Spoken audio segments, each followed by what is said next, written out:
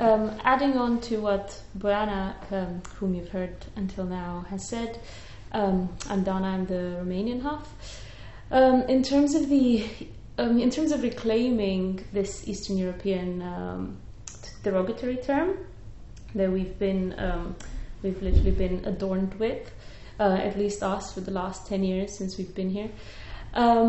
We realized, I think halfway through our journey in the UK, after we got over feeling bad for being told we are Eastern Europeans, we decided that it would be really helpful for us, I think, individually, but also for our community of Eastern Europeans, to reclaim this term and actually really dissect it and figure out what it really means, both to the UK media, where you mostly hear about it, and to us, and how we as Eastern Europeans, I'm using air quotes here, I feel about it. And so what we really do is we take all of these stereotypes that you can read about us in the media. Eastern Europeans are always the people who steal, who rape, who kind of do crimes.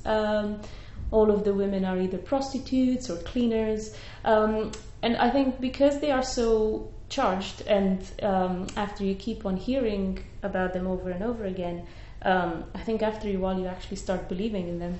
And what we do is we try to dissect them in a way. So through both of our shows that Bojana talked about, both Eastern Europeans for Dummies, which very much try to confront the public with this idea of what we as Eastern Europeans can actually say in our defense, and Trigger Warning, which was a more plastic way of dealing with these stereotypes in terms of we took all of these and subverted them.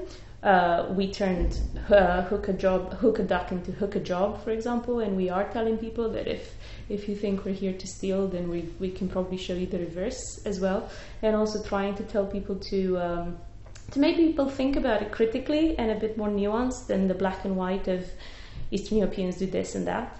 And we are very interested in those conversations. And then what we found, again in our journey with these shows, is that it wasn't enough for Bojana and I to just expose our own views, and we found it incredibly helpful to reach out to other Eastern Europeans to find out how they think about these terms. And what we do with Trigger Warning is we actually get Eastern European invigilators to come play the games with the audience members.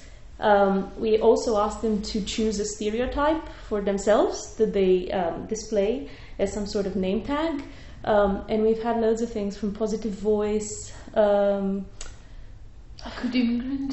immigrant. What else did we have? Had mail order bride. Mail order bride, yes.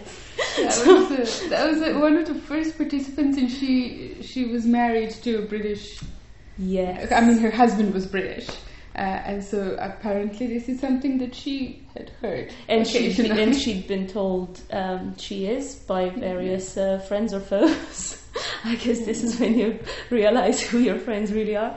And so we asked them to display these tags and start up a conversation with the audience, obviously knowing that the audience won't really be on the same grounds with them from the beginning. Everyone thinks it's going to be a really fun activity. You start playing these games, and then suddenly everything changes because I think about 30 seconds into it, you realize that this is about immigration and that it is a discussion that's being prompted through humor, but has a lot of, I guess, underlying themes and underlying connotations in it. And what we rely on is these exchanges that happen between the audiences and the invigilators, and sometimes between us and the audiences.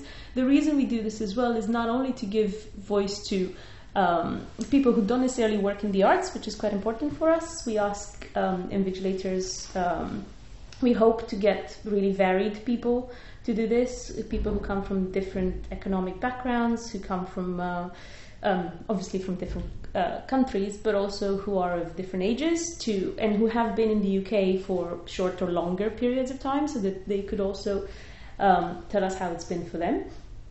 But what we also found out is that the audiences sometimes shy away from telling us as artists, because as soon as they find out we are the artists, they probably won't tell us exactly how they feel about the piece. And so we find that this is probably the easiest and safest way of bridging or just starting this relaxed conversation, informal conversation on immigration. Mm.